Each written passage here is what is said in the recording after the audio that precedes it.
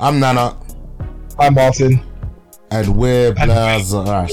I always botch it, man. Listen, soon, I was going to say soon we're going to be recording in person, but nope. We are in lockdown 2. Number 2.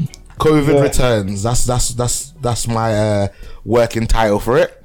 COVID's like return after Mac. Oh gosh. Return after Mac. I'm just annoyed, yeah, because I was just like, I'm soon gonna stop being busy. Yeah, I'm gonna start going back to the gym again because I'm now gonna have the time to. And then literally they announced that we're going into lockdown again, and now I have nothing to do. The weather's absolutely terrible, so I don't want to leave my house in the first place. And yeah, I'm just gonna have too much time on hand. So some of the good things is that I can now get to watch my anime. We'll get to this in a little bit, but I finally finished Blood of Zeus. I also watched the Mandalorian season 2 episode 1.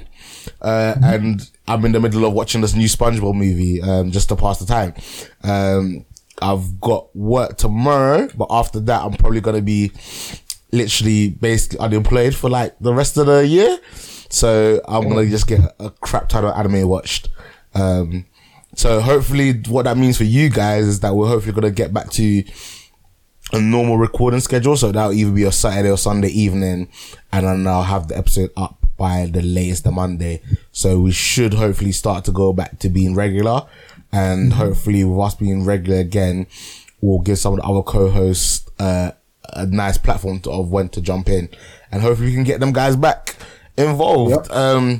But yeah, let's there's no like any like major movie topic, as obviously cinemas are once again closed. I haven't really watched anything on Netflix for a while in terms of a movie. But yeah, Mike, what have you been up to since we last recorded? So I've started watching The Daily Life of the Immortal King.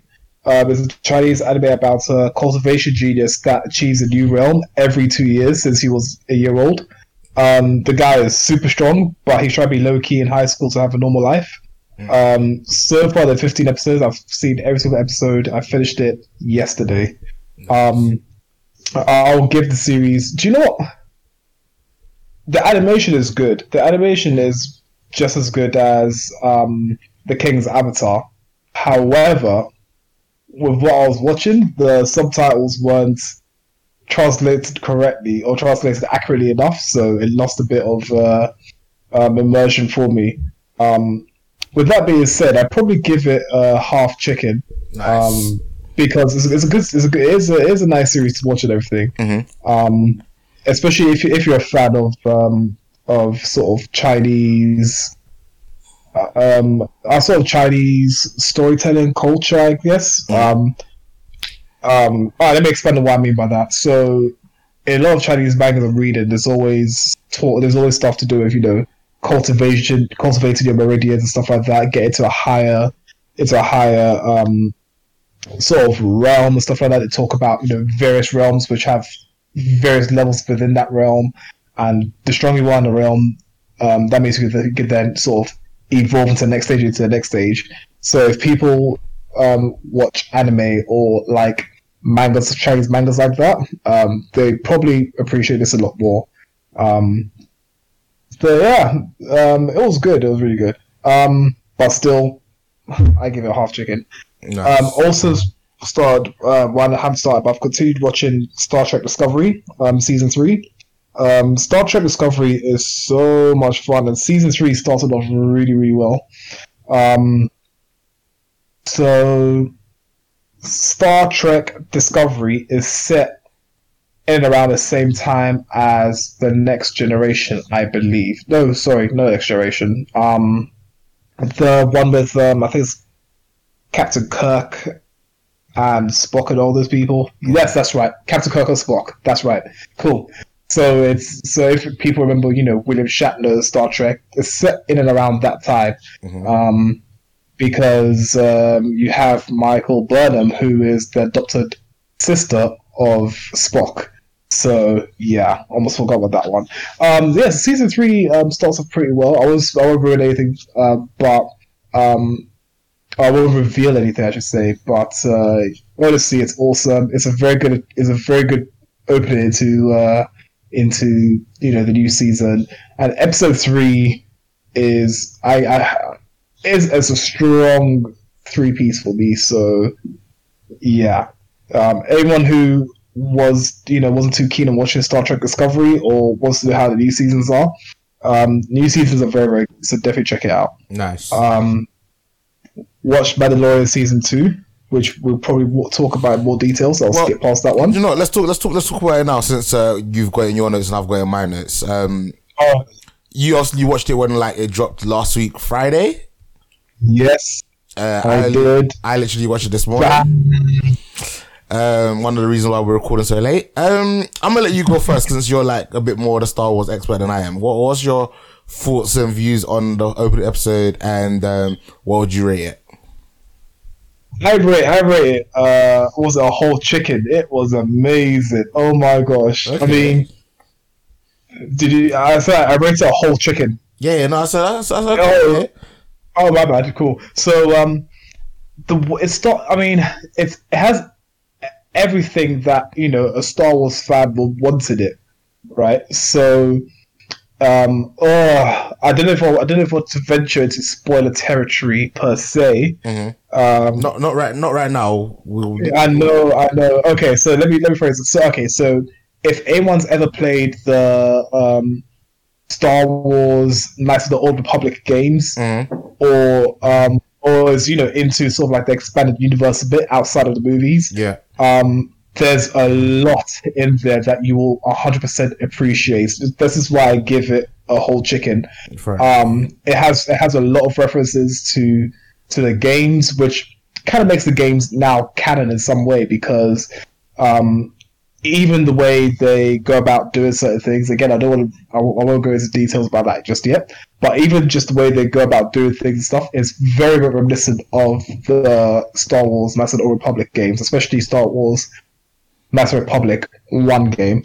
It has a ton of Easter eggs in there. I don't think I even managed to capture it all. So yeah, if we don't mention it, then obviously, guys, get in contact with us. Let us know your thoughts on it and what other Easter eggs we find that I probably won't mention or haven't mentioned. Yeah, it was really good. We have Tommy Oliphant in there as Covd, a sheriff. And Tommy Oliphant, for me, he's one of my favorite. He's one of my favorite actors. He was in Iron Number 4. He starred as Agent 47 in the original Hitman movie some years ago. So it was great seeing him in there. I do appreciate his acting skills. But yeah, let me stop there before I say anything else. It was absolutely amazing. I mean, I've got all my notes down here, so I can go into a lot more detail. But yeah, over to you, Nana. Do you know what? Yeah, this happened with season 1 as well. I'm nowhere near as gassed as you are for this. I enjoyed it. I'm gonna give it only a half chicken. I felt it was good. But again, the fact that I'm only watching one episode, the reason why with the first season I watched maybe the first 2 episodes online and I stopped, I was like, when Disney Plus comes out, I'm gonna watch it all in one. It's just that I just find it a little bit more enjoyable watching it like that. And yeah, I don't know, man. It was good. It was fun.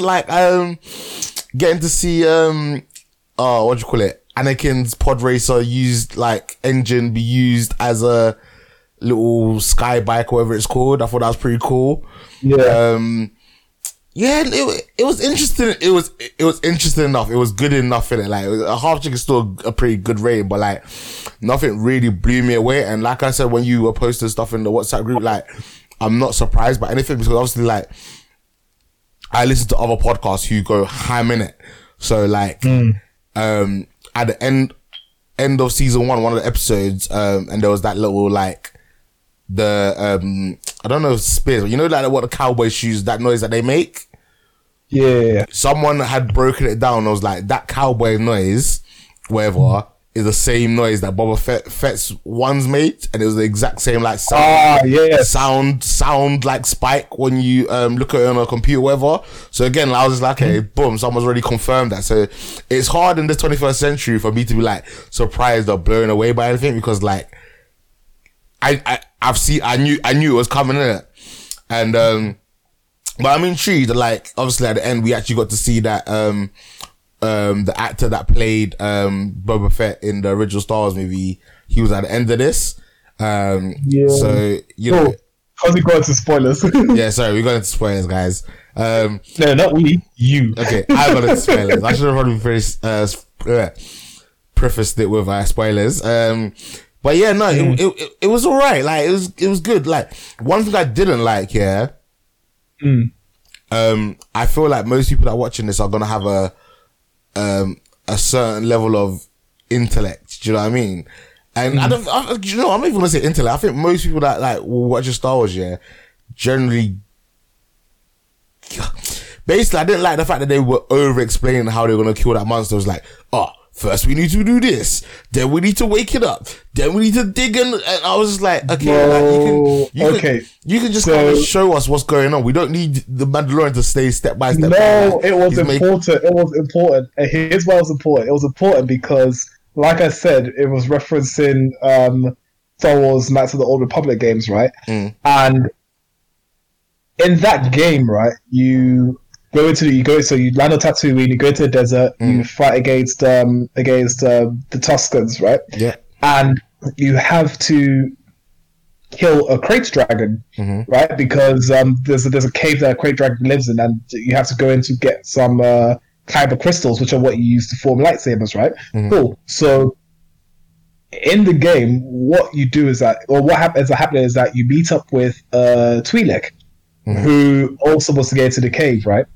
But also he says to you, there is a crate dragon there.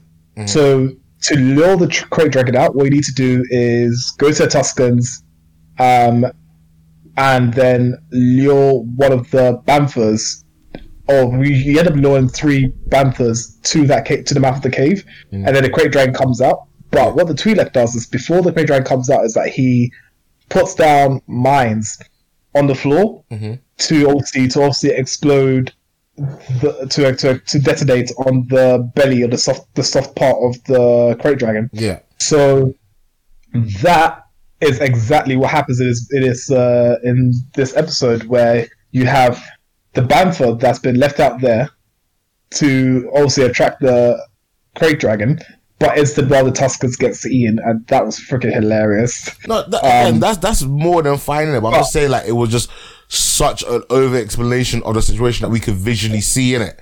Like, you didn't need that. Like, it's like when a guy like mansplains to a woman. I just felt like they were mansplaining to me. No, they were doing. I think what they did was they were showing like fans of the season, as in, I guess fans like me, they were going through step-by-step basis, because that's technically what you have to do in the game as well. Okay. So, and that's why I think they did that, and I think I'm sure a lot of people appreciate them doing that as well, because the game is a bit like that, where you have to go step 1, then step 2, then step 3, then do things in a sequence. So them doing that as well was pretty good.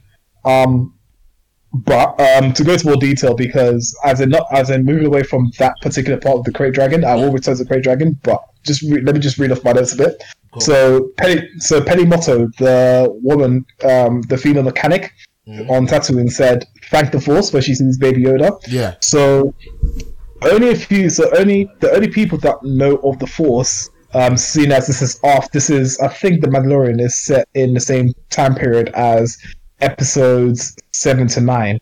So the only people that will know of the Force there and then would be either people who know the Jedi, have been taught by the Jedi to some degree, or been in contact with Jedi, or are actual Jedi or Force sensitive, would know the weight of that phrase.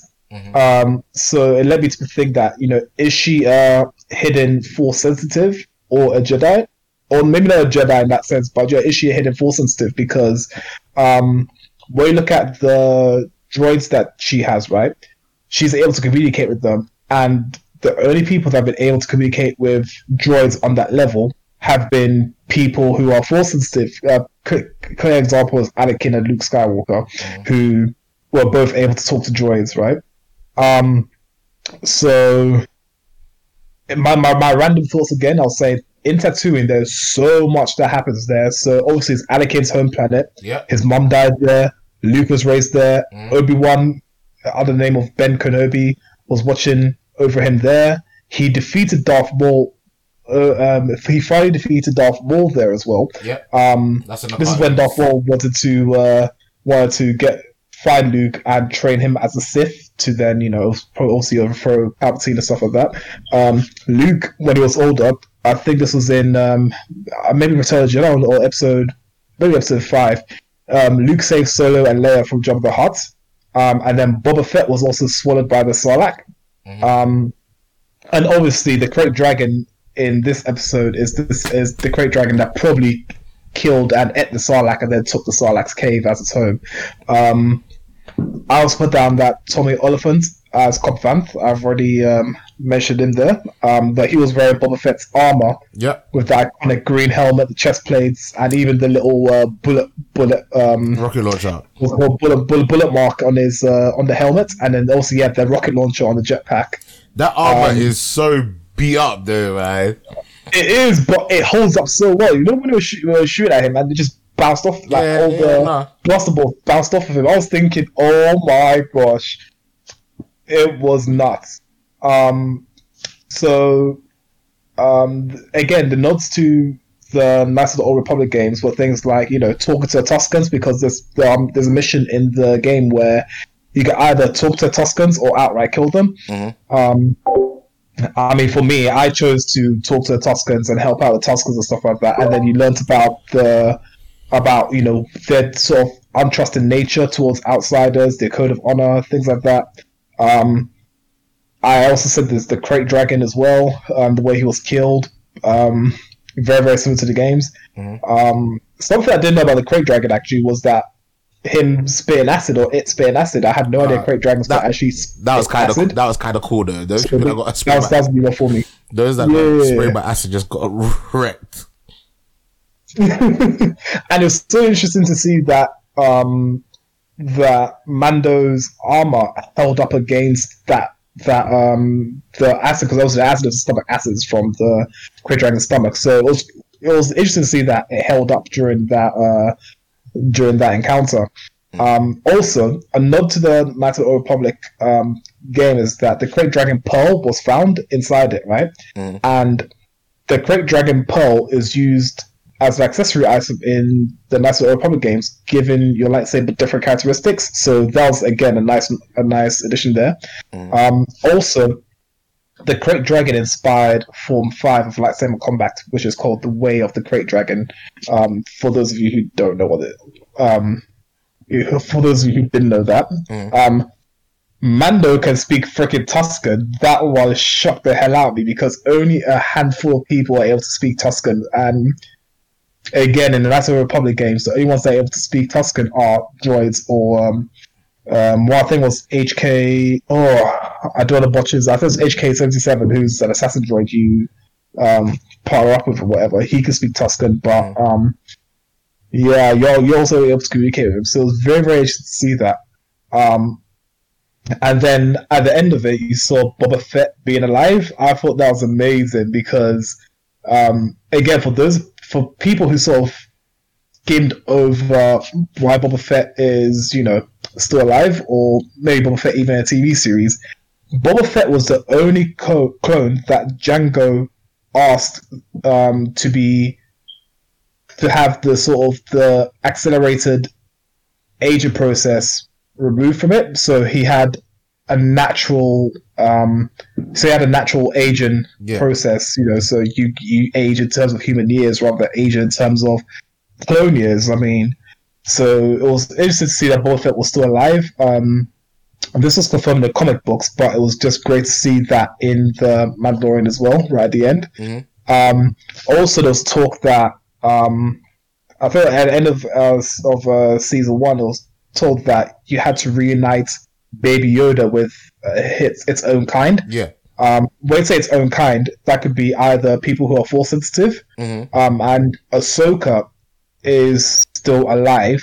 Ahsoka was the apprentice or Padawan of Anakin Skywalker before she left the Jedi Order. So, and You do see her in what's it called, in Star Wars Rebels, where she saves Force sensitive children, and then or saves Force sensitive children from the Inquisitors, who again Darth Vader is the head of. Another one could be Yaddle as well, who's the female member of the Yoda species. And she sat on the Jedi High Council. I think she was there in episode 1, the Jedi Temple. So yeah, that's literally all the thoughts that I had. So that's why I appreciated the episode so much. That's why I gave it a whole chicken, because all these little nods and things here and there, I'd just be sort of trying to piece it together in my head. So yeah, as you can tell, I'm a massive fan of Star Wars. So yeah, clearly, you're gonna have to start being the Star Wars expert. Like, no, that's the and again, and like you said, even the hover, I don't know, hover bike, speeder, whatever you want to call it, that Cobb Van's had, right? I think that was actually one of the engines from Anakin's Pod Racer. Yeah. So well, we don't know. Again, We don't know if 100% if it's Anakin's one, but it's very similar to the one that was used by Anakin. Yeah, I think it's Anakin's one. It would be so interesting to see it, because everything's sort of like coming full circle, or at least throwing elements here and there. It was absolutely amazing to see. So I'm hoping it is. I'm really hoping it is. Yeah, no, that would be cool. And that's my sort of, like rant gone. I'm looking forward. Not even rant. I'm looking forward to see where they take it. I'm not sure whether I'm gonna watch next tomorrow's episode. I might wait for it to build up a couple of episodes and then have a little bit of a binge. Boy, I'm watching it. Boy, I don't know. I might have to, since you lot talk about it in the group, in it. But I just feel like either way, when it comes to an end, I'm probably gonna just rewatch all of it and see if I enjoy it better that way. Because I do know that, like I said, with the first season, I watched maybe the first 2 episodes online, and then I just waited to just get Disney Plus in the UK, and I just binged it, and I enjoyed it like that. So maybe this time around I enjoy it more. Do you know what I'm looking forward to even more than the actual thing? I'm looking forward to the gallery season 2, because the gallery that they did for season 1, I absolutely loved that documentary. I loved all the behind the scenes. I loved seeing the directors sit down and like talk about Star Wars and show their passion for the series. So yeah, I'm looking forward to see and then again the technology that they used. So I'm looking forward to season 2 of the gallery if they do one, because I'll be really intrigued by that. This is the one thing I haven't watched yet. I think the reason why I haven't watched gallery yet is that I want to see all of it. I want to see the whole Mandalorian season, all seasons finish, then watch it, just to have a look at how they started it from scratch and then built it up. Well, I say from scratch, but they have the source material there. Yeah, but the gallery is only from season 1 though. The season 1 gallery only talks about episode 1. Cool. Yeah. I'll give that a go. I'll probably give it a go at the end of season 2. Just so I can build up from season 1 again, because hopefully they'll have the gallery for season 2. Then I can jump onto that as well. Yeah, no, I should definitely check it out. So I'd highly recommend it to anyone that's a Star Wars fan. So moving on from Star Wars, or moving on from Mandalorian specifically, also been watching Jujutsu Kaisen. Episode 5. Okay, you add that to the list that you need to send me. I add to this exactly. I will do that. The King's Avatar season 2 episode 7 as well. Watch that. Is that anime? Is that anime again? It's anime again. Yeah, this is the anime, not the live action. Okay, yeah, add that to the list as well that you need to send me. Yep. Nobles episode 5. Yep, you need to add that to the list. Our Last Crusade, or The Rise of a New World episode 4. What the heck is that? So this one, don't ask me to read out the Japanese name for it because it's long and I don't want to butcher the language. Oh, so it's anime. It's an anime, yes. It's an anime. So it's set in sort of modern times, but you still have a society that's based on knights. And you have a society that's based on witches, so there's still magic and science being used there. So the synopsis of it is that I think about that synopsis a couple of weeks ago, but it's basically like a Romeo and Juliet, where you have this prodigy from the knights, ends up fighting against the prodigy from the witches, and her mother happens to be the leader of the witches, right? Mm. They end up being against a fight, but and they're actually at war with each other, but it's not a full blown out war just yet. So there is a bit of tension between them, right? And over the course of it, they just end up in situations where, you know, maybe she's crying or something like that. He gives her a handkerchief, not knowing who she is, even though they just fought the day before, and then all of a sudden she's like, "Oh, here you go, take it back," and it's him, and it's like, "Oh wow!" Or they do this thing where they go to a restaurant, they sit down, and then they order the exact same meal and things like that. So it's just interesting to watch. It's something that, you know, it takes away from. It's got action in it, but it sort of takes away from a lot of action related series that I watch. And yeah, it's a nice one. That's one you should add to your list for sure. And the other one is Yashahime episode 3. Yashahime is the continuation of Inuyasha,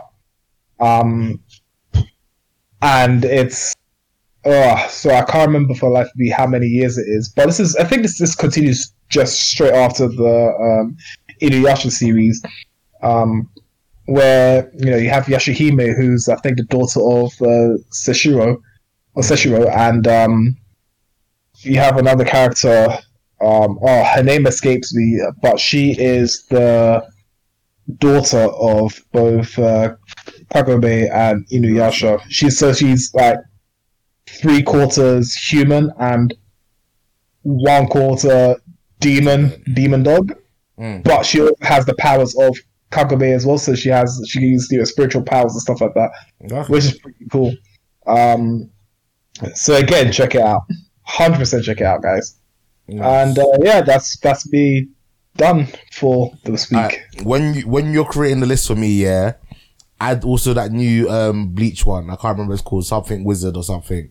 Oh, Burn the Witch. Add that to the list as well. Yeah, cool. Will do.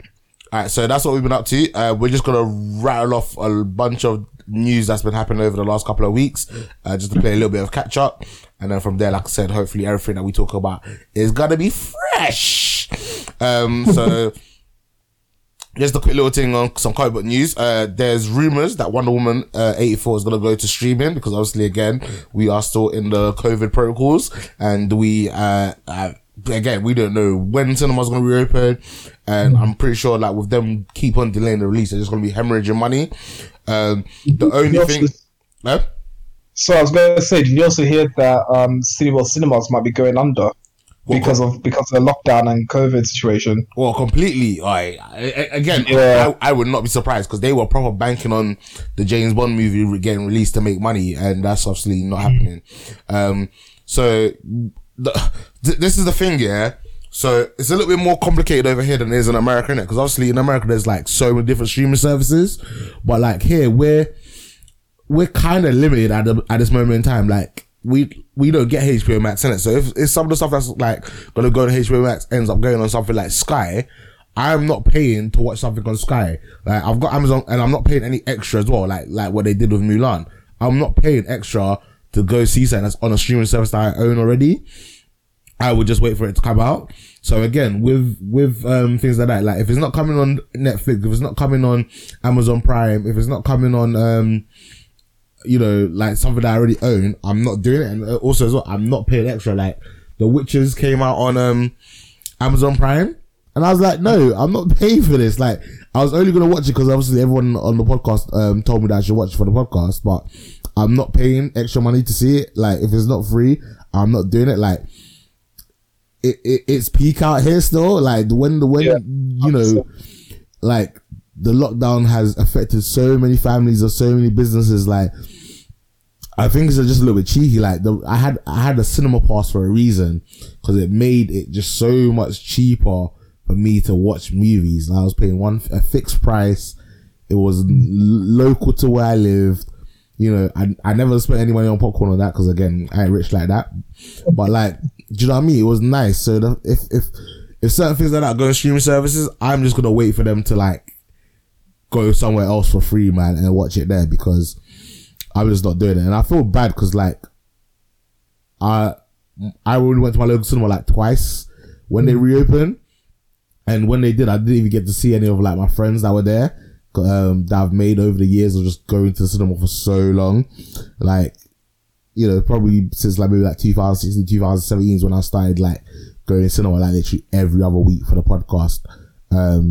So yeah, it sucks, man. And I hope the cinema industry, does recover, but like, it's one of those ones that's like, it is what it is right now, innit? And there's not really a lot that we can do about it.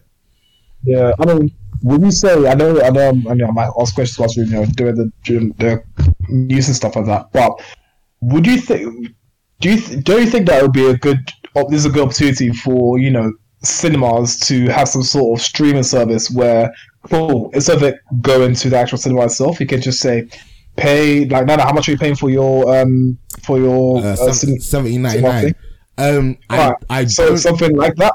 But it gives the option to watch it at home whilst doing lockdowns going on, and then they can either remove the service and then say, okay, get back in the cinemas, because I do know that they do make the money off the popcorn and stuff like that as well. So, what do you think of that? See, this is the thing when you don't have the knowledge of the industry in it, but I feel like due to contracts and stuff like that, it wouldn't be allowed, and also it wouldn't be that plausible, because why go to potentially, like, let's say an Odeon streaming service where you could potentially just put it on Netflix or something that's already got a massive platform already and get some kind of revenue there, innit? Like I said, I don't know all the deals when it comes to like the pay-per-view, because like I said, like The Witches, they put it on Amazon Prime and it wasn't free. I think it was like $12.99. So how much of that revenue then goes to the cinema people that own it? Like, how much of the revenue would go to the actual cinemas? Do you know what I mean? It's just a really wild one. And like I said, this is just how 2020 is and how things are going to be different moving forward. I hope cinemas stay alive, because like I said, I enjoy the experience of going to the cinema. I because if 9 times out of 10, if the gyms aren't open when I'm actually being healthy and active, or the cinemas, I don't leave my house. Like, I'm in my room watching TV, playing games. Like, I have, in a sense, no reason to leave my house other than like if maybe someone's having a birthday party.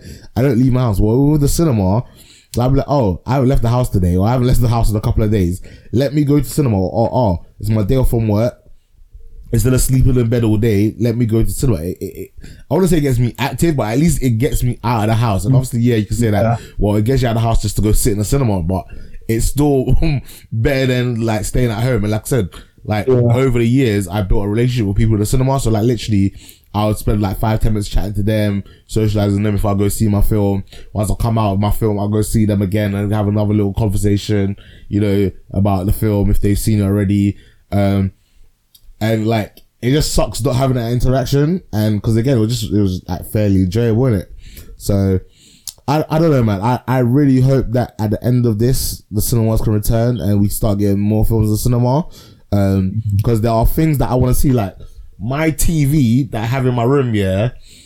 I think I must have bought this TV in like 2012, 2013. So it's like 7 years old.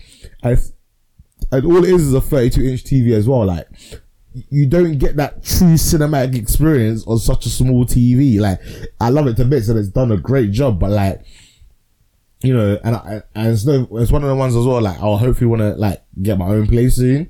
So I don't in a sense want to buy a new TV where we'll have to sort when I get my own place, I can upgrade to maybe like a nice big fat 50-inch TV surround system. And maybe when I've got something like that's kind of set up here, then maybe I won't necessarily go to the cinema, because I'm just like, well, I'll just watch it on my TV. But till then, I want to see things on a big screen. I want to see something like, sometimes that's why I even pay extra just to see things in IMAX, just for that crisper sound, that bigger screen, the better quality. Do you know what I mean? I get that. Yeah, it just sucks, man. Like, again, we'll be interested to see what happens. Right now, like I said, the last time I checked, it was just a rumor, innit? But if Warner Brothers does put Wonder Woman 84 onto a streaming service, it'll be very interesting to see what other studios follow suit. Do you know what I mean? I don't even know if it's out yet, but like that Soul movie was about to be coming out on Disney Plus. Oh yeah. I haven't even checked if it's even out yet, but if it is, that's something I'm gonna check so I can review it. Yeah, it's not out yet, and I don't think it will follow the same path that Mulan did, where premieres and you have to money towards that. This one's gonna be straight up free. Yeah, which is great, and I prefer that. Do you know what I mean? And obviously that it's easy for me to say that because I've got access to Disney Plus, but again, I'm the same kind of thing for someone else that didn't have access to it. Be like, well, I've got Cinema Pass. Why am I gonna pay for extra something else when I'm already paying for something that should give me the service? But anyway, let me move on. Jared Leto is returning as Joker in the Snyder Cut of the Justice League. What do you think? What's your thoughts? Do you know what? I think it's a bit unfortunate that Jared Leto starred in or played a Joker in a movie where it wasn't about Joker. Do you know what I mean? I felt bad for Jared Leto because I didn't really mind him. He's so the thing is that out of the comic books, right? Because again, I'm really into the comic books and stuff like that. Out of the comic books, the takes on the Joker haven't been that bad, and even Jared Leto's Joker wasn't that bad, I think. Do you know what I mean? Because in the comic books, for those of you who don't know, there is a story about the three Jokers. They finally find out which Joker is the real Joker. So, you know, I mean, the Jokers have different personalities and stuff like that. So, and again, this is coming off of the back of Joaquin Phoenix's Joker. So, I don't think he got a fair crack at the whip. No, I don't think he did either. You know what I mean? But yeah, I mean, by all means, bring on Jared Leto to see him as a Joker and see what more he can do with the role. Because what we got wasn't you know, big enough or long enough for us to give him a fair review, I'd say, of him as Joker. Boy. Yeah, like I said, I didn't really mind Jared Leto's Joker. I don't think he had a lot to do. I don't think how that movie performed was based on his performance of the Joker in it. Oscar Isaac is in talks to play Moon Knight in the MCU. I am not familiar with the Moon Knight character at all. Oscar Isaac is a very good actor, so I think he could make it work. But are you familiar with Moon Knight? I am familiar with Moon Knight. So Moon Knight is basically the Marvel version of Batman. So Moon Knight is, well, his actual name is Mark Spector. I think it's Mark Spector. I could be wrong, but I think his name's actually Mark Spector. He actually has mental illness. I think he has multiple personality disorder. Am I even allowed to say multiple personality disorder or schizophrenia? Either way, he does have that sort of, you know, dissociative identity disorder, right? Yeah. And he then sort of, what's I'm looking for? He then gets approached by the Egyptian god Khonshu, who's the moon god, right? Yeah.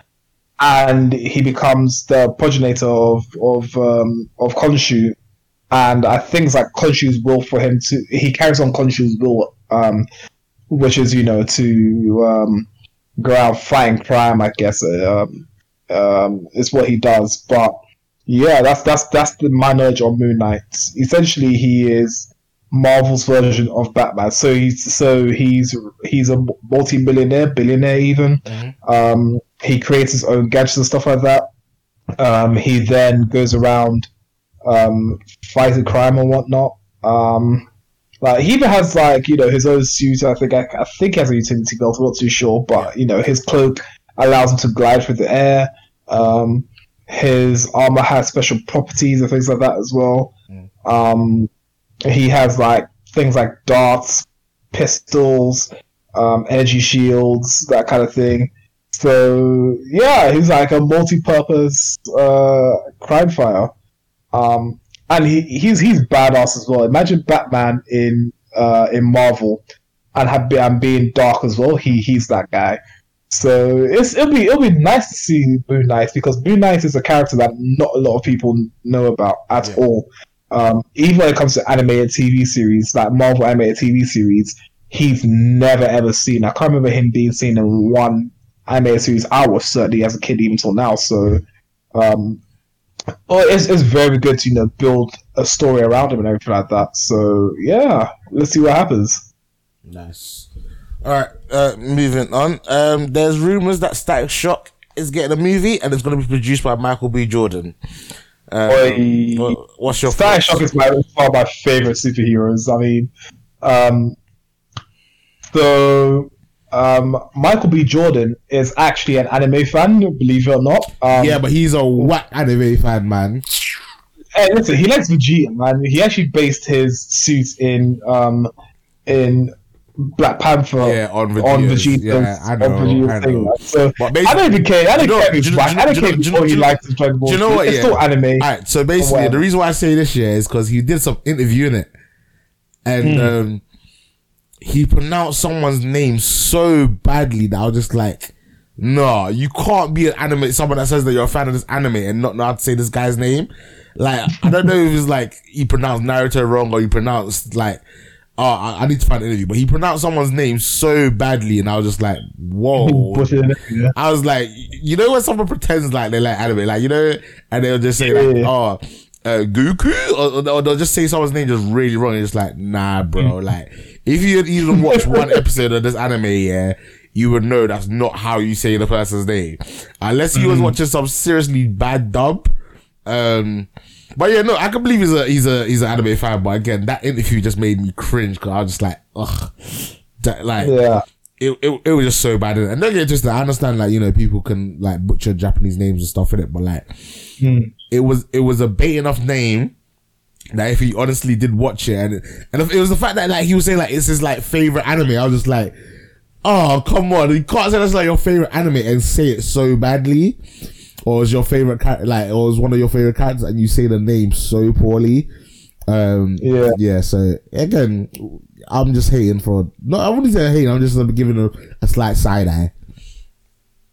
There. That's like you a bit of side eye. I suspect your what's it called? Your commitment to anime. Yeah, I think you're committed. Like, I'm not trying to gatekeep him, but I'm just like, bruh, if you say you're an anime fan as much as you say you're front that you are, like, there's certain things you should know in it. Like, do you know what I mean?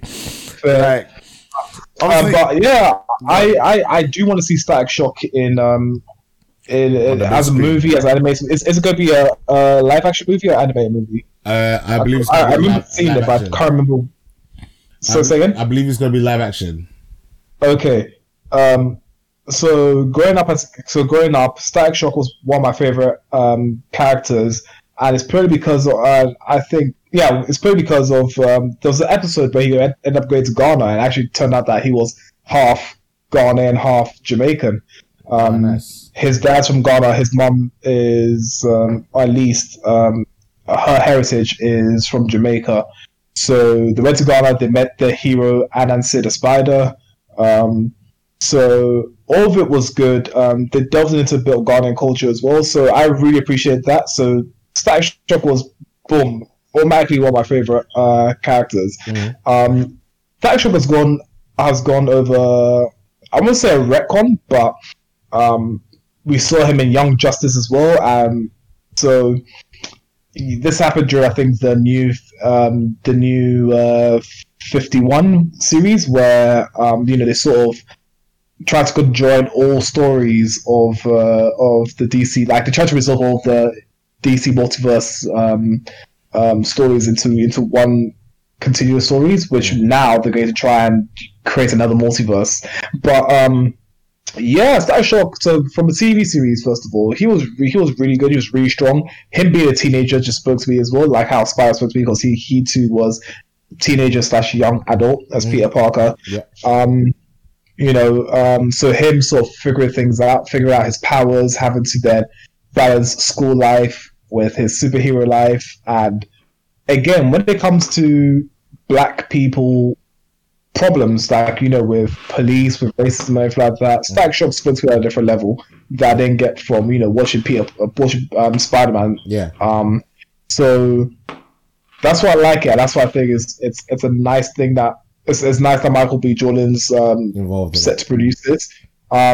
And so moving on from the TV series to the comic books. In fact, even in Young Justice, which was on TV, I don't know how many seasons Young Justice got. I think it got 2 seasons. I might be wrong, and maybe it has a third one on its way or something like that. It got renewed for a first season, which I need to go back and finish because I love season 1 and 2 of Young Justice. It's so great, phenomenal.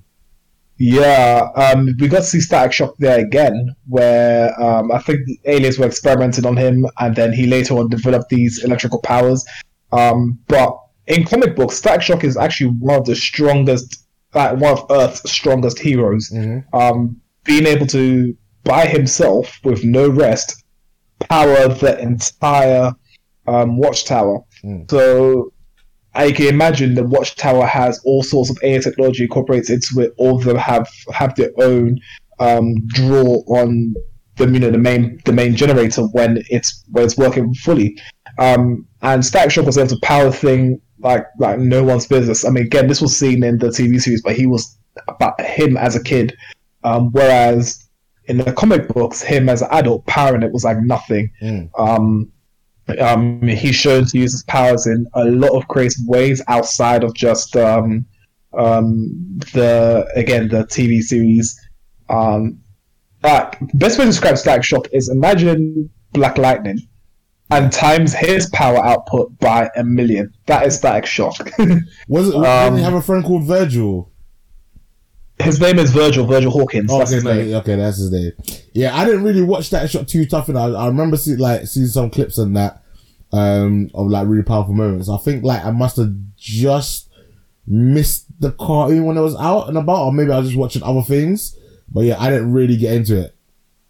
Oh, it's amazing. And even Little Romeo, I think in season 3 he ended up doing his own song for Static Shock. Yeah. And I was blown. I mean, I think I was blown away. Say it. Did he not do the theme song? He did the theme song, yeah. He did the intro to it, season 3 intro. Yeah. It banged. I would love to see Michael Jordan do a Static Shock movie. I hope he does it justice because, again, the thing is that, right, when you're a fan of certain things, you want it to do very, very well. But at the same time, you know that, okay, they can't put too much in it because, otherwise, due to, limited technologies and stuff like that. If we look at the MCU, the Marvel Cinematic Universe, not everything that is in the comics is in the movies because, they have to chop up some things, add some things here and there, whatnot, which is why the MCU is a mixture of Earth 616, which is the original Marvel Comics universe, then mixed in with the Ultimate Universe, so Miles Morales' universe or whatever, mixed in with another version. So we have all of that, right? So I understand that with Static Shock, I won't get the full. I won't get everything I want, and that's okay because I'd much rather Michael B. Jordan does Static Shock and does it in a way that he feels will translate well to the audience, rather than what I want to do, and it being going from like $1 million or $100 million budget, or whatever it is, to like $2 billion, $3 billion project because I wanted to have this, that, and the other in it. Yeah. And I don't want to ruin it as well because I have to also understand that there are people who don't know anything about Static Shock. So to get them to like Static Shock and have more movies and stuff like that as well, I have to be nice and patient and say, okay, just do this, and just let Michael B. Jordan do it the way he wants to do it, basically. But I'm looking forward to it. 100% looking forward to it. Nice. No, that sounds dope. So, the last little thing of comic book news: Marvel vs. Alien variant covers. I have no idea what is involved in, but I saw some of the covers and I was like, "Oh, some of them just look really cool." So, I just want to put it out there. All right, I'm gonna kind of just hand it over to Martin, as Martin's gonna fill us in with a lot of anime and manga news that we've had over the last couple of weeks. And I'm gonna sit back and relax and listen and pipe in when I feel like there's something interesting I need to say. So hit us up. All right then. So Netflix Anime Festival 2020 announced Pacific Rim, the black anime series for 2021. It follows two siblings, an idealistic teen boy and his naive younger sister who are forced to pilot an abandoned Jaeger across a hostile landscape in a desperate attempt to find their missing parents. So this is created by Polygon Pictures that created Blame, that created Blame and the Godzilla trilogy, and will be produced in the anime will be produced in 3D animation. So again, similar to what we've seen from both Blame and the Godzilla trilogies. I'm excited for this because it is. I mean, who doesn't like, as one of my friends put up, said, like beat 'em ups, like boxing beat 'em ups. Like the thing with the two different coloured boxers in the ring, and they just keep tapping the button and they keep punching each other until one of their heads gets knocked off. It's like that basically, but they've also made a movie out of it. I like the first movie. I think it was really, really good. Second movie was decent. So, seeing it anime form, I think will elevate it a bit more. So, watch out, guys. It's for 2021. Alright, cool. Before you move on, so as you mentioned, Netflix Anime Festival 2020, Netflix announced that it will have a partnership with 4 anime studios. It was announced that they will work with MAPPA, Science Essay Saru, and Anime & Company owned in NAS, as well as MIA based in Korea. So, I think, again, 4 different animes which you've actually got listed. So I'm going to let you continue. Okay. Kemono Jihen, in English translation is Monster Incidents. Anime begins airing January 10th, 2021. It's based on a manga of the same name. The manga starts in a quiet rural area or quiet rural village where many domestic animals die unnatural deaths in a strange incident. To solve the incident, an odd-looking man from Tokyo who goes by the name Inugami comes to the town to investigate. In the town, he meets a young boy who has mysterious air about him called Dorotabō. Masaya Fujimori.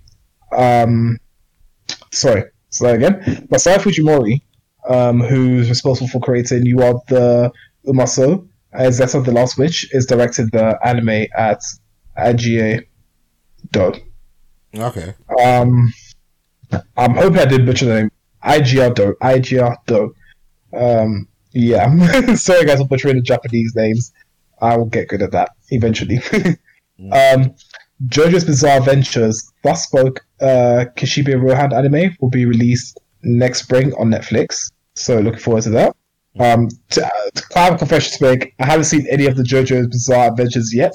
The reason being is that there's a friend I bumped into years ago, and he was saying that JoJo's Bizarre Adventure actually takes place like way in the past. So you're looking at, you have obviously the current JoJo, but also the current series of JoJo. But then you have you have Joestar, and then you have his father, his grandfather, that kind of thing. So I'm trying to watch it right from the beginning. So it's on Netflix. So I've watched the first 2 seasons. I need to get on season 3.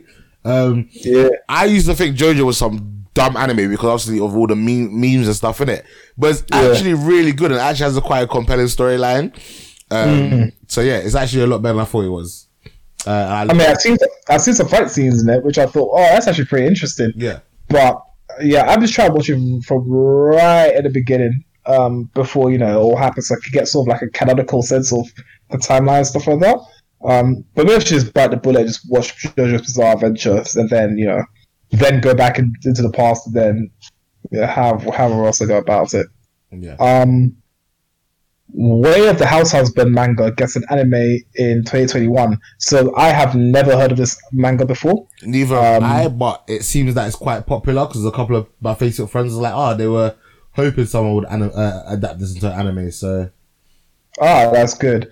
So synopsis is: a retired Yakuza member known as Immortal Tatsu, who is living out his post-crime career as a house husband, still manages to find his way into trouble from time to time, except it's in a grocery aisle instead of it being in some back alley. So that's what I have so far about it. So, like I said, I have no knowledge of the manga, but I'm sure we'll have some sort of comedy aspects to it. I mean, can you imagine this like hardened criminal who's left that life behind him, but it's still instilled within him. That life is still within him. So it's like, cool, I'm there being a house husband and everything like that. But I guarantee you, if the guy who comes to read the meter looks dodgy in any way, shape, or form, he's just gonna grab a knife or something and be like, "Yo, all you're doing is reading the gas meter. That's it. Yeah. Don't try and cheat me out my money or whatever." Like, I can still see that happening. Or even like I said, in the grocery store, even the stuff he does in the grocery store, I can see elements of that. So I think it'd be a funny manga, and anime. But please let us know if you've seen it before and your thoughts on it.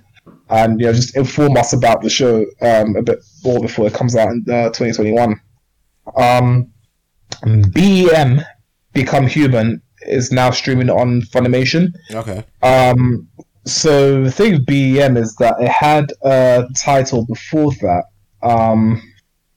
under Humanoid Monster BEM, which was a 26 episode Japanese anime TV series that was aired between October 1968 to March 1969. Mm-hmm. And then later on, it was remade into a second season in 2006. Mm-hmm. And there's a live action of it that was premiered in 2011. And I think the film was released in 2012. So there's already a series of this already, mm-hmm. but it's there'll be a new film titled BEM Become Human. And me not knowing anything about the series or about it at all, it'll be fun to try and catch on Funimation and everything like that, just to see what it's like. Hopefully, I like it. Like I said, I'm coming into it blind, but it already has a history already. Like I said before, it's aired in 1968. Yeah, 1968. So let's see how it goes. Next bit of news: Yasuke anime to debut in spring 2021. Mm-hmm. So Yasuke actually was the first. I think either the first. Well, I don't want to butcher this because I know we're just out of Black History Month, but in the UK anyway. But yeah, all year round is Black History. That's what I say there. All year round. All year round. So Yasuke was a retainer of African origin who served under the Sengoku period in Japan to Daimyo Oda Nobunaga. Mm-hmm. So I believe he is the first, if not the first, the only African sort of retainer that we know served in the Japanese Sengoku period at least. So yeah, this anime will be a retelling of a story. So I'm looking forward to this a lot. Again, I know that when it comes to animes, things will obviously be exaggerated because it's anime. Mm. But at the same time, it's nice to get people to know, especially Black people, to sort of know, Black history in other countries. I know in America because of this transatlantic slave trade and stuff like that. There's a bit of African culture that's also been lost. So I guess for people who love anime and stuff like that, it would be nice to know that there are Black people in the Sengoku period in Japan. Yeah. Or, you know what kind of? Do you know what? Sorry. Do you know what kind of sucks a little bit about this? That for the live action movie, yeah. Chadwick Boseman was rumored to be the gonna play Yasuke. So now they gotta find somebody else. Which sucks, man. I thought, there are a lot of good actors that we have, Black actors that we have that could possibly play the role. I won't mention all of them, but my go-to would be Michael J. White. Michael J. White is a martial artist. Yeah. Back in the day, I think he's lost his shine, man. If for me, I would go with Denzel Washington's son. I can't remember his name, and it's so disrespectful that I keep forgetting his name. But he was in Tenet. He's been in a few other movies, and he's just a really solid actor. Let me just find his name. I remember seeing him in is it Ballers he was in? I'm not even sure. Oh, I think he was in Ballers. John David Washington. Yeah. Like, I think he could pull it off. Do you know what? I said Michael J. White, but I was going to say with a caveat that Michael J. White, I have no idea about his voice acting in terms of, in terms of diverging away from an African American accent. So, yeah, I mean, I know that whoever gets to play as a live action will also have to go through some sort of accent training or whatnot, just so they can, sort of get the Japanese accent down. But yes, it's so sad that the past of Chadwick Boseman that he would have been amazing. He was so sick. Yeah, but yeah, guys, we do have a Yasuke anime debuting in 2021, spring 2021. Nice. So keep an eye out for it. And last but certainly not least, Funimation will be available on the Xbox Series X and S on release. So from day one that you have your Xbox Series X or S, you will have Funimation on there. Oh, that reminds me. Didn't we see, I think Mike might have dropped in the group that, like, Sony was looking to buy Crunchyroll for, like, $973 billion or something wild like that. Yeah, I mentioned this. I think I mentioned this in the last recording we had as well. Okay, cool. Yeah. That sounds crazy. All right, ridiculous, man. Quick little bits from me. Demon Slayer obliterates Spirits Away record with 10 billion yen in 10 days. Like the Demon Slayer movie is meant to be doing mad numbers in Japan right now. Yeah, it's a shame because I guess we were meant to get it in the rest of the world early January, but I don't know what's happening with that. I haven't seen it drop on Funimation or Crunchyroll, so hopefully we get that soon. I'm not sure if you mentioned these, but Spriggan is coming out in 2021. That's another one of the animes for the Netflix, the Netflix project, and High Rise Invasion, which will come out in February 2021. Nice. Cool. Hit us with that quick little manga news, and then we'll move on to some gaming news. All right then. So the only thing I have for manga news is that the regular Magic High School manga's Steeplechase arc ends. So I got my new manga app, so what I wanted to do was try and read more of the regular Magic High School. So far, all I've read up to is the Magic High School tournaments. I've obviously finished everything like that, but now it turns out that my manga app is not even updating any manga on there. Oh, sorry, it updates the manga on there, but I can't read the manga there. There's some sort of issue there. So once again, I'm stuck. I'm not knowing how the Steeplechase arc is. I'll try and get that sorted out, or go through my usual sources to read it. Nice. And that's it with my manga news. All right, cool. Two little bit quick gaming news. John Wick Hex is coming to the Switch on December 4th. I didn't even know John Wick had a game. It's like a tactical strategic game. It looked half decent. It's been out on PlayStation Xbox for a little while. Football Manager 2021 comes out February 24th. Yeah, that's something you're definitely looking at. Listen, getting right. I'm hoping that I get access to the early beta. Literally, there's gonna be a Twitch stream of Football Manager 2021 at 7 o'clock. So hopefully we'll be wrapped up in the next 12 minutes so I can have a watch of that. And I'm hoping that after the Twitch stream that they announce that either the beta is available, the demo is available, because then literally that is what I'm downloading tonight and spending a couple of hours playing that. But yeah, that's all for the gaming news. Trailers, gonna talk about two quick trailers, and then we'll do Blood of Zeus and we call it a day. Have you seen the Monster Hunter trailer? I have indeed. Does that not look like a pile of fun? It does. It really does. I don't know how. So here's the thing with the movie. I don't like how it starts, because it starts off with, being in our modern world and stuff like that, and then there's this US military team that gets blasted off, transported into exactly into the Monster Hunter world. I like it. I think that makes sense. Like, because why can't they just start it with this is Monster Hunter and follow the story of, I don't know, a few characters or something like that, and then boom? Why does it have to be okay? We're gonna go. Oh, it's a military. It's a US military. Blah blah. They can transport to another world. Like, we don't need to know that. You can actually cut it out, get rid of that story, and say this is the Monster Hunter world. This is the hunter. Blah blah. Just and follow the hunter around. I guess, but then I feel like for it to appeal to the Western audience, they need that caveat, and that's why they've done it.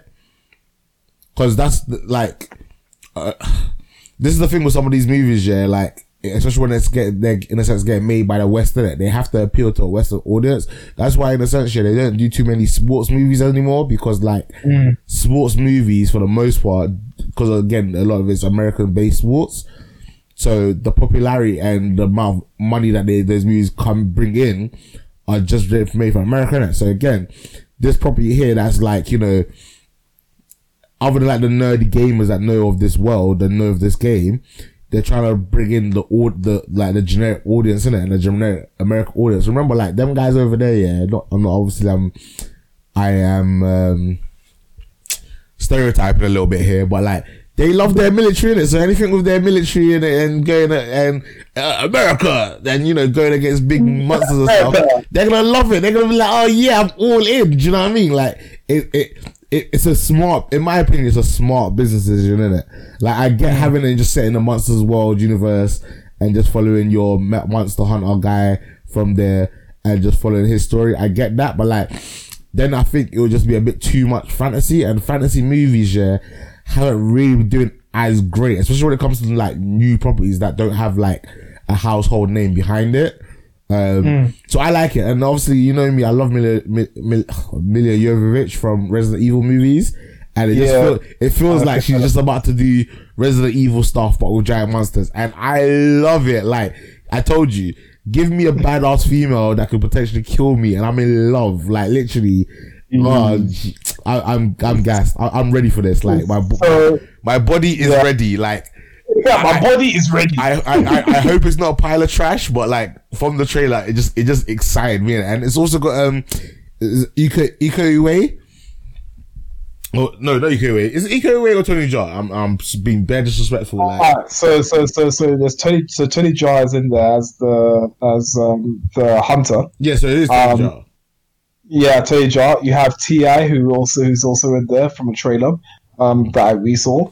Or I saw anyway. Megan Good is also in there. It's good to see Megan Good in another movie because damn, I miss Megan Good. Yeah, I was like, damn, I miss some Megan Good. Oh my gosh. Alright, so moving on. We also have Ron Perlman, who will also be starring in the movie. Oh really? Yeah. I must have missed that. So he doesn't appear in the trailer, but he is listed as being in the movie. So for the monsters that we see in the trailer, we see the Rathalos, the Raytheon, and the Betelgeuse. I think at the end of it, there's the Black Diablos as well. These are all monsters. These are all sort of dragon type monsters that we see in Monster Hunter. Yeah. And the Black Diablos is a freaking bastard to kill. So it's just so damn strong. So in the trailer where you see the convoy shooting at the Rathalos, shooting at the Diablos, and then no, sorry, it wasn't Rathalos or Betelgeuse. Anyway, shooting at them, right? And bullets just flying off of it without doing any damage. You're thinking, wow, what is this? Or doing some damage, but flipping out. These monsters are the bane of players. So yeah. So for me personally, I like the setting, because we do see a few Monster Hunter-esque locations based on the game lore, which should keep the fans happy, and first timers of the game or new to the movie, new to the series, new to the world, have a glimpse into what the game's actually like. Who knows? There may even be a surge in the sales for Monster Hunter games, like Monster Hunter 4 and the Iceborne. The latest Iceborne DLC that's come out. So, just see how it goes. No, definitely. All right, and did you manage to watch the trailer for Songbird? No, I didn't manage to watch the trailer for Songbird, but I know of it. I know it's based in. Well, I know where it's based in and what it's about. So yeah. Yeah, Michael Bay is just like taken the whole COVID thing and made it into a movie, and he's added his Michael Bay-ness to it. I would kind of check it out because obviously I'm interested to see like what he does with it, since obviously you know it's a bit early to be doing stuff like that. But like again, I'm just curious to see what his take on it, and it looks fairly interesting. So I'm looking forward to checking out. All right, so the main thing we're going to talk about today, even though we're only going to kind of gloss over it quite quickly, is Blood of Zeus. It's it's a Netflix anime original. Yeah, I'm gonna let you start. What did you think of Blood of Zeus? I'd give it. See, I'm conflicted between giving it a whole chicken and 3-piece, because I know I can only pick one before you go. You can only pick one. You can only pick one. I'll give it a 3-piece. Yeah. I think the Blood of Zeus is based off of the Gods and Heroes MMORPG game. Okay. First and foremost. So, 2 seconds. Blood of Zeus chronicles the legitimate son of Zeus, a young man tasked with saving heaven and earth despite the interference of a vengeful goddess and her monstrous forces. The first episode dropped on 27th October 2020, and it's on Netflix. Go. Alright then. So first and foremost, the cast. So you have, I will talk about a handful of cast members. So you have Heron, who's voiced by Derek Phillips, who was in Friday Night Lights, the TV series, Chicago PD in I think one episode, and has done various voices in The Last of Us. Zeus is portrayed by Badman Jason Amara, who was in Resident Evil Extinction as I can't remember, it was Adam Wesker, I think it was. He's in Grey's Anatomy, and he's done the voice of Batman / Bruce Wayne in Justice League animated movies such as Justice League War, Justice League Apocalypse, that kind of thing. Hera is voiced by Claudia Christian, who starred in Babylon 5, Criminal Minds, and has also given her voice to Skyrim and Fallout 4. Hermes, voiced by Matthew Mercer, who's done numerous voices in anime, including Hit in Dragon Ball Super, nice. Yamato in Naruto Shippuden, and Levi in Attack on Titan. Nice. And you have a side character, Kufi, who's voiced by I don't want to butcher this guy's name, but it's Adetokunbo. Yeah. Allow me. I'm not Nigerian. It's funny the fact that he's got like such a he's from Sierra Leone, isn't it? But like he's basically playing the role of a Ghanaian, because obviously for anyone that doesn't know, like Kofi's like a super typical Ghanaian name, which is where both me and Martin are from. So I'm glad you attempted that, because I would have just been like Frederick McCormack, and I would have left out the middle name completely. It's Kumbo. I don't care, man. You gotta respect his whole name. Adetokunbo McCormack. Yes, so he's voiced Isaacs in Castlevania. He was also in Battle LA, Battle Los Angeles, and Heroes. Oh, he was Mr. Echo. Oh no, he wasn't Mr. Echo. He was Mr. Echo's deceased brother Yemi. In Lost. I had never seen Lost. I'd never got into that Lost hype, but I remember everyone loved Mr. Echo because Mr. Echo was meant to be this hard body black dude. Yeah, apparently. See, I didn't have Sky at the time, so I couldn't watch Heroes, and then by the time I could watch it, he was dead, so I was like, oh, what's the point? I'm not watching Heroes at all. Yeah. Plus I swear it got cancelled anyway, so what am I gonna start to do just so I can, get to where everyone's cancelled and pissed off that it got cancelled. Yeah, fair enough. Anyway, so my thoughts on the animation, or the animated series in general. It's well animated. The animation style reminds me of Castlevania, but with the Greek twist to it. So if everyone's seen Castlevania, imagine Castlevania, but with the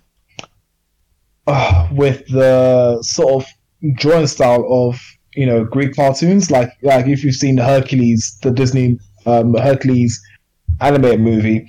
Imagine a cross between the two, but it's done in a way that's still very, very nice to see, very easy on the eyes.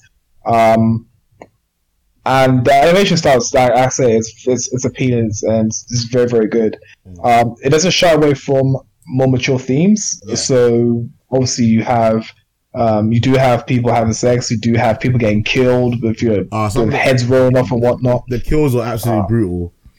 They are. And it reminds me of when you watch Gladiator, when you watch Spartacus, Blood and Sand or something like that. I see people getting mashed up that way, or even Game of Thrones. Yeah, very, very similar. So I like that they've done it in that way. Yeah. So for me, it started off quite slow, and I wasn't really the biggest fan of the animation style. Considering as far as it did grow on me. Considering as far as I'm concerned, this was a Netflix collaboration, and it was done by an American studio. So I expected the voice acting to be better, but it wasn't. I felt like I should be watching it in Japanese and then having subtitles English dub. Hold on. Yeah. But yeah, it grew on me, and as it went on, I got to like it more. I mean, yeah, it was made by Powerhouse Animations, so they're the ones behind Castlevania, which is why I'm classing this as an animation and not an anime. Yeah. But the voice acting in Castlevania was really good, though. I felt like the voice acting... I didn't mind the voice acting in this, I genuinely didn't mind the voice acting in this. No. I mean, that's all I can say about Nana. You are solidly saying no, you didn't enjoy it. Yeah, I wasn't particularly the biggest fan of it, to be honest. But I mean, Derek Phillips. I mean, I thought it was pretty good but then again, I'm used to hearing those voices. So Derek Phillips, like say, Last of Us, Jason Mara in being Bruce Wayne, and Batman. The voice actors, they're a good cast. Even Kofi, voiced by Adetokunbo. And exactly who did Isaac's voice in Castlevania. I mean, maybe it's more script writing than actually actual voice acting. Maybe, but yeah, I mean, I do. Sorry, so I do also like the So moving away aside from the voice acting, I do also like the title changes. So if you notice, Nana, the way each title was presented to you, changed depending on sort of like the theme the episode was going for. Okay. So if you watched, for example, Back to Olympus, you saw that it was great. Like the title was sort of flowery and things like that. If you saw Call to Arms was just bloody and brutal with the pieces of flesh sort of flying around in between the writing and whatnot. So that was a nice touch. I haven't seen that before. I mean, I've seen sort of stylistic changes like that. Like if anyone seen Once Upon a Time, that they do stuff like that. But it was really I enjoyed it. I really enjoyed it. Yeah. I won't go into detail, episode by episode unless you want me to. But I do like how the whole story began. So for me, it felt very Hercules-esque, where Heron is doing hard work for to keep him and his mum sort of going with food to put on the table and whatnot. And then all of a sudden, this absentee father, Zeus, dickhead, out of nowhere. Hey, Zeus is a guy. He is such a punk in this today. Oh, don't get me started. Absolutely scum, man. Like, even though I'm saying he's scummy, he does make me laugh in it because, like, he also showed like how OP of a god he was. One of the things I didn't kind of like at the beginning, is that he felt very Thor to me rather than Zeus. Like, I don't know how to explain. He came across like Thor, and he had more of this Thor element to him than actual Zeus. Oh, listen, Zeus is is more like, I know it's supposed to be like the king of gods and stuff like that, so it's be all like regal and whatnot. Man, this guy's a hoe. He fucking goes around doing what he does. He's just a kid that, you know what I mean? It's like he's like a teenager. Well, not even a teenager. He's like teenager slash like early 20s. That's how he is in his thinking, man. Just throws his dick everywhere.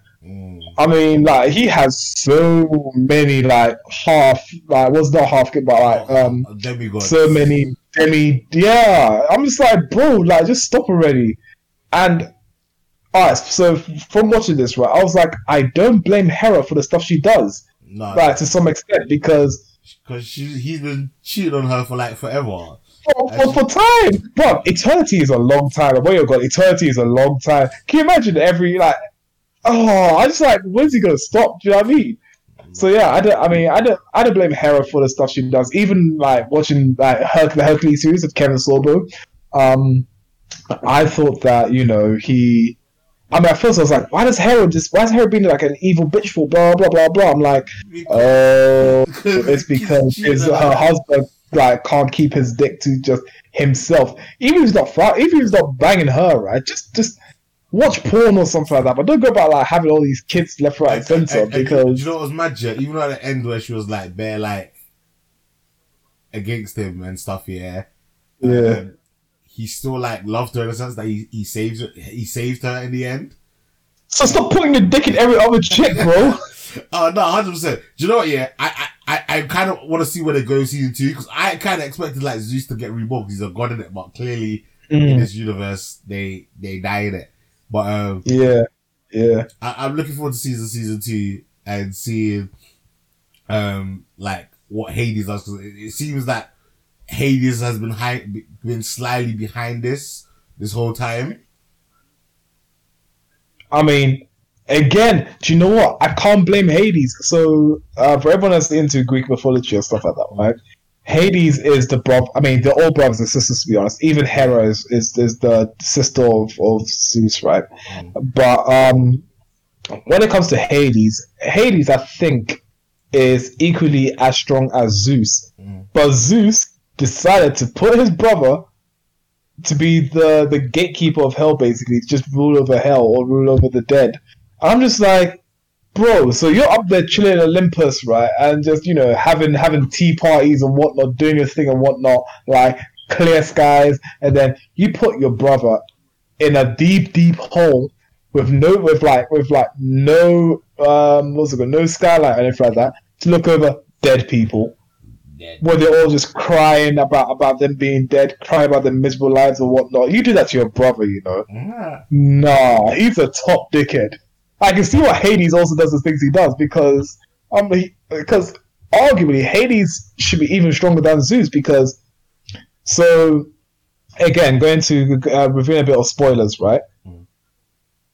Zeus, from all intents and purposes, from what we know, has died. Even though I don't think he's died, because right at the end of the last episode, you saw lightning in the sky, which I thought meant that, you know, he sort of somehow survived. Yeah. But if he dies, he's still going to go into the underworld, right? So if he wants to come back to life or whatever, I'm like, yo, Hades could literally be like, listen, you're going to be sucking this Gorgon's dick for your whatever for eternity because I can. Do you know what I mean? Yeah. Oh. That's mad stuff. It is. But so we both give this a solid 3-piece, which is a good rating. Yeah, it is. It is. I recommend you guys check it out.